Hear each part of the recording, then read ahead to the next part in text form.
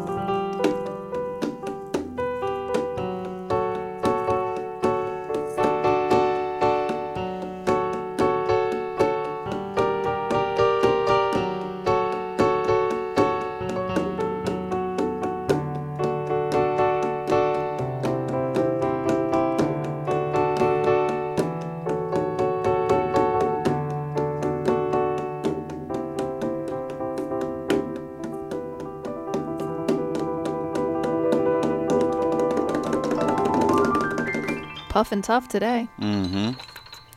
High as fuck. Everything is everything. Oh, shit. I'm already out of Witchy control. Wednesday. Witchy Wednesday. You got a cough to get off. You got a cough to get off. Yeah, that's how it is. That's how it was back It's in the 70s. Witchy Wednesday. It's Wednesday, so it's Mercury's day. We have Mercury retrograde. Here we are, having fun with it, loving it. Yeah, it makes people And scared. I know it makes people scared, and I want to clarify it, and I want to clear it up a wee bit, because Mercury retrograde happens like 4 times a year. It happens a lot. And as somebody that schedules astrologically, it will make your life near to impossible to schedule around retrogrades. You got to live your life. You got to do your thing.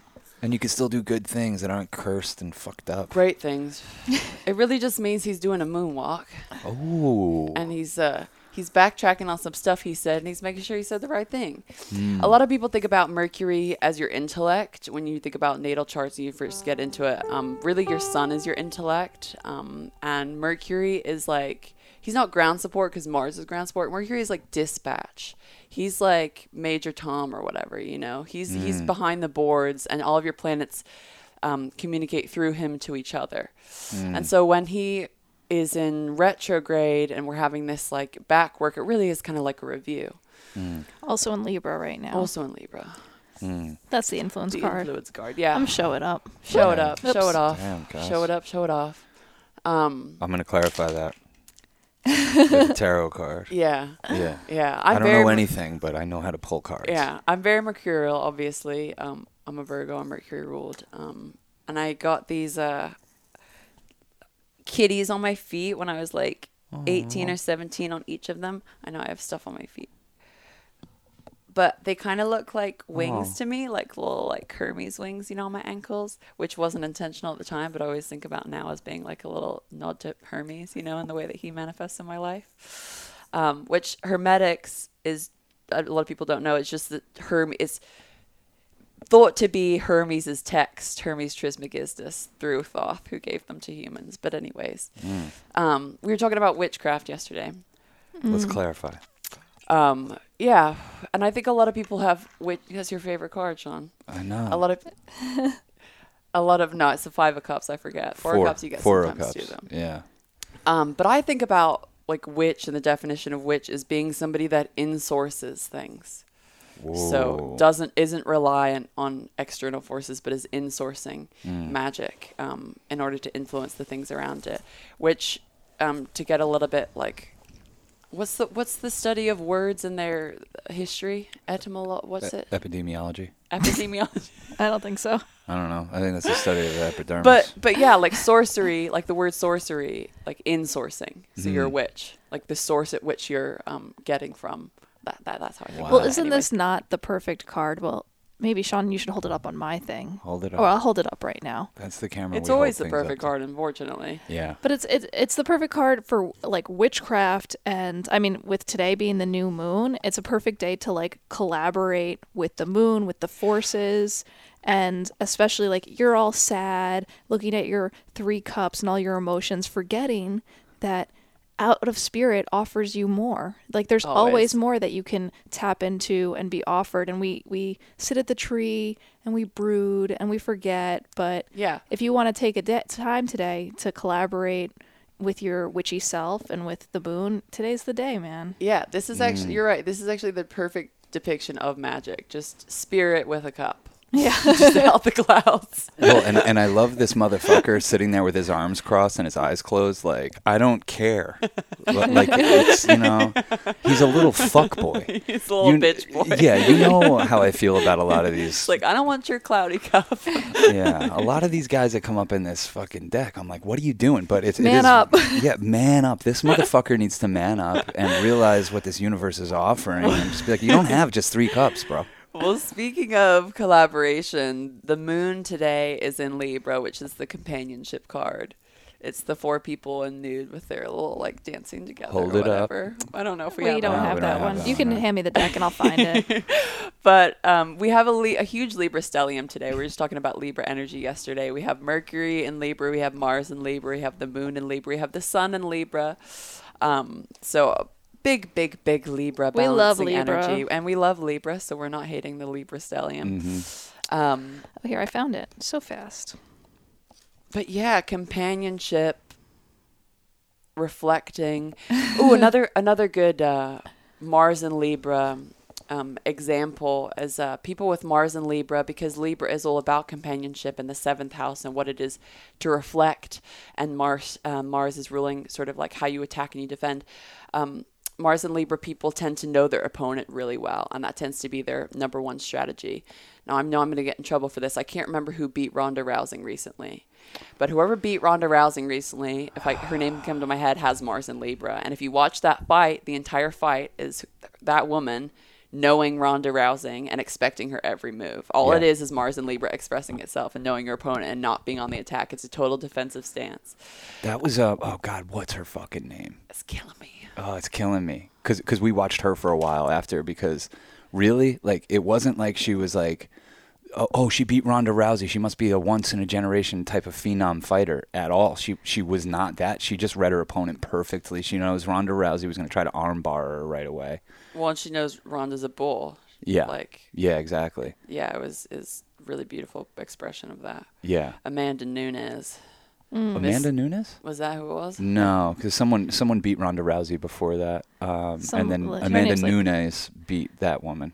Talk about, man, watching female MMA is like Oh, my God. so brutal, but so fun, because you're like, they like really bring the fierceness, you know? Yeah. It's like a bit scarier. I don't know. For some reason, when it's men, it's like, all right, you know, when it's women, I'm like, yo, they're fucking tearing each other apart. This seems personal. Well, you don't want to see something beautiful get fucked up, This you is know? this is a good lead into like masculine and feminine energy, which we've been dancing around quite a bit recently. Yeah, through the lens of MMA fights. Like, why are the female fights like so much more brutal for us to handle, and like, you know, it seems much more personal and like, you know, beyond the business of fighting or whatever. Yeah. Well, I think we're taught to like preserve and protect the divine feminine, our mother, you know, your sister, your mother, you know, and then to see that get punched in the face is like a little jarring. Well, it's something that in order to not get in the weeds or get canceled, you have to talk about it as like beyond gender. It's beyond this kind of thing. This is we're talking about energies. Well, yeah, I mean, I think that's why the MMA is a perfect example, because it's women, but it's masculine energy expressing itself. Domination. And we can get into the weeds, domination of, you can argue with me that feminine energy is assertive like that, but I think it's just like the baseline describing. And sometimes I like the words yin and yang because it seems to take out the politics of it, but then it's like I'll probably get in trouble for appropriation or something. But there is, I mean, the reason that we even exist in duality, I think, is because the basis of everything is on this masculine and feminine polarity, between what it is to assert desire and what it is to listen to it. Oh, that's a good distinction. Yeah. Asserting desire versus listening to it. Yeah. Yeah. Yeah. And obviously when you're in the MMA, you're asserting and asserting and asserting. And yeah, I mean, that's masculine energy, force versus force is Mars's game, you know? When we first started making art, it felt very driven by the masculine energy. It felt driven by competition, force, ambition, domination. As I starting off as a dancer too, like, you think about dancers as being feminine, but like if you look at dancers' bodies, like, you know, a lot of dancers look like guys because you're a professional athlete from a really young age, and it's all about force. And of course, what separates the good from the bestest and the 1% is the ability to bring in that feminine energy with the masculine that you know sometimes get to see with people. But yeah, it's a lot of forcing things and a lot of not listening, especially the way that our industry has been set up, you know. And with singing, to me, it felt like this huge coming home of like, oh, this is the way that I want to exert my masculine energy. This is the way that I like my feminine energy to hold space for my masculine energy to be a driving force. Oh, wow. Because it's so much more of a practice of letting things happen. The second that you try and force something, you suck.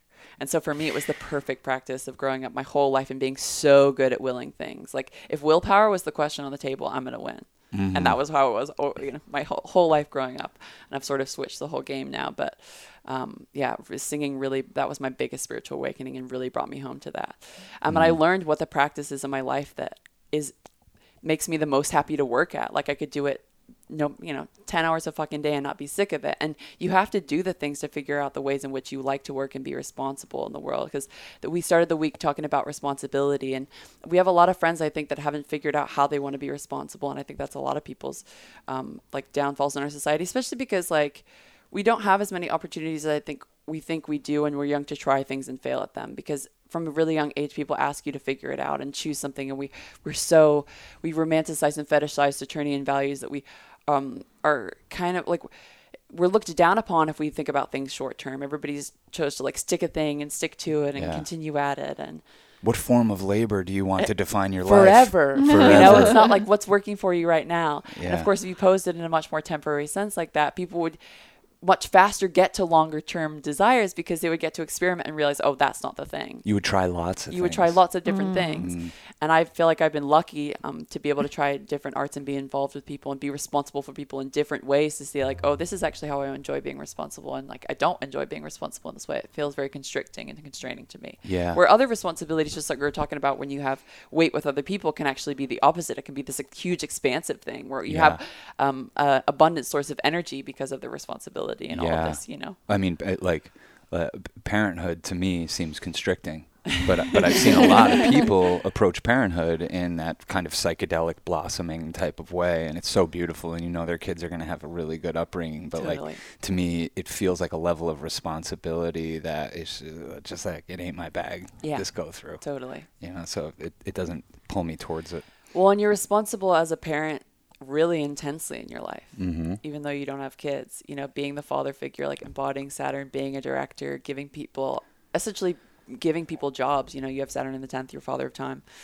So that's like, art is babies. Feels too on the nose to really do it. You know what I mean? Like, yeah, you're making all these creative babies, but on top of that, like you're involved with all your babies making creative babies. You know, you're such a father figure to so many people. Like, it seems almost like, I don't know, making it about like one person if you had a kid and like this egoic like desire that it's going to be you, even though it is just like another spirit that you're harboring through a fucking body into the universe, almost like takes away from the power, I feel like, of like your intense power of influence right now as being a parent for so many people, you know? Wow. I don't know. Well, I think that I'm really appreciative that on this like Libra stellium energy on Wednesday that we're like finding the balance of like the feminine and the masculine, and we're a get along gang, you know? Yeah, that Leonard Cohen, that little in the Marianne documentary when he was talking about masculine and feminine was like the most Virgo thing I'd ever heard. And he has a couple other placements to me that was just like, I heard astrology speaking to me through the television, you know, because then he talked about night and day, and he shares the negotiation card with Sean and I, that like lady holding up like the difference between night and day. And, oh, wow. I love that card. Yeah, it can be a little controversial with some astrologers, but I also think about the sun and the moon as a good metaphor for masculine and feminine, as the sun is this life-giving force in the universe sort of asserting itself, and the moon is reflecting not just the sun's energy and her interpretation of it, but all of the planetary energies and her interpretation of all the planetary energies and bringing it back down to earth. So I often think about them as, the masculine and feminine within you. Wow. Very fun. It was on the bottom of the deck, just so we can show it up. The negotiation card. Mare and I share that with our boy Leonard Cohen. Yeah. No big deal. I have a little prayer I could read for us to end this fucking thing. End it. Are we that fast? It goes so fast. Like, Yeah. we're we trying want to to leave them wanting a little bit more. We're trying to make these microdoses, and like, I don't know, we're all doing this all the time anyway, so it's hard to keep a thing on it. But you want to play a little bit? I want to hear what you're going to say. Maybe I can add something. Well, I'm going to read the Guardian of the Endless Smile prayer from Alex Gray's Art Psalms book. I need this one. Yeah. Guardian of the endless smile, praise laughter from the slightly upturned mouth to the painful side ache. Gasping for breath, may we hear the cosmic joke and see the ridiculousness of life and the world. When the tragic overwhelms, infect us with your preposterous happiness. Well, folks, it's been another beautiful start to the day. I love that. Yeah. Wouldn't rather wake and bake with anyone else. Yeah. Thanks for joining us. The endless smile, endless reasons too. Yeah. You know what I mean? Find more reasons to fucking smile. They're out there. If you're forgetting them, we'll help you think of some. Yeah.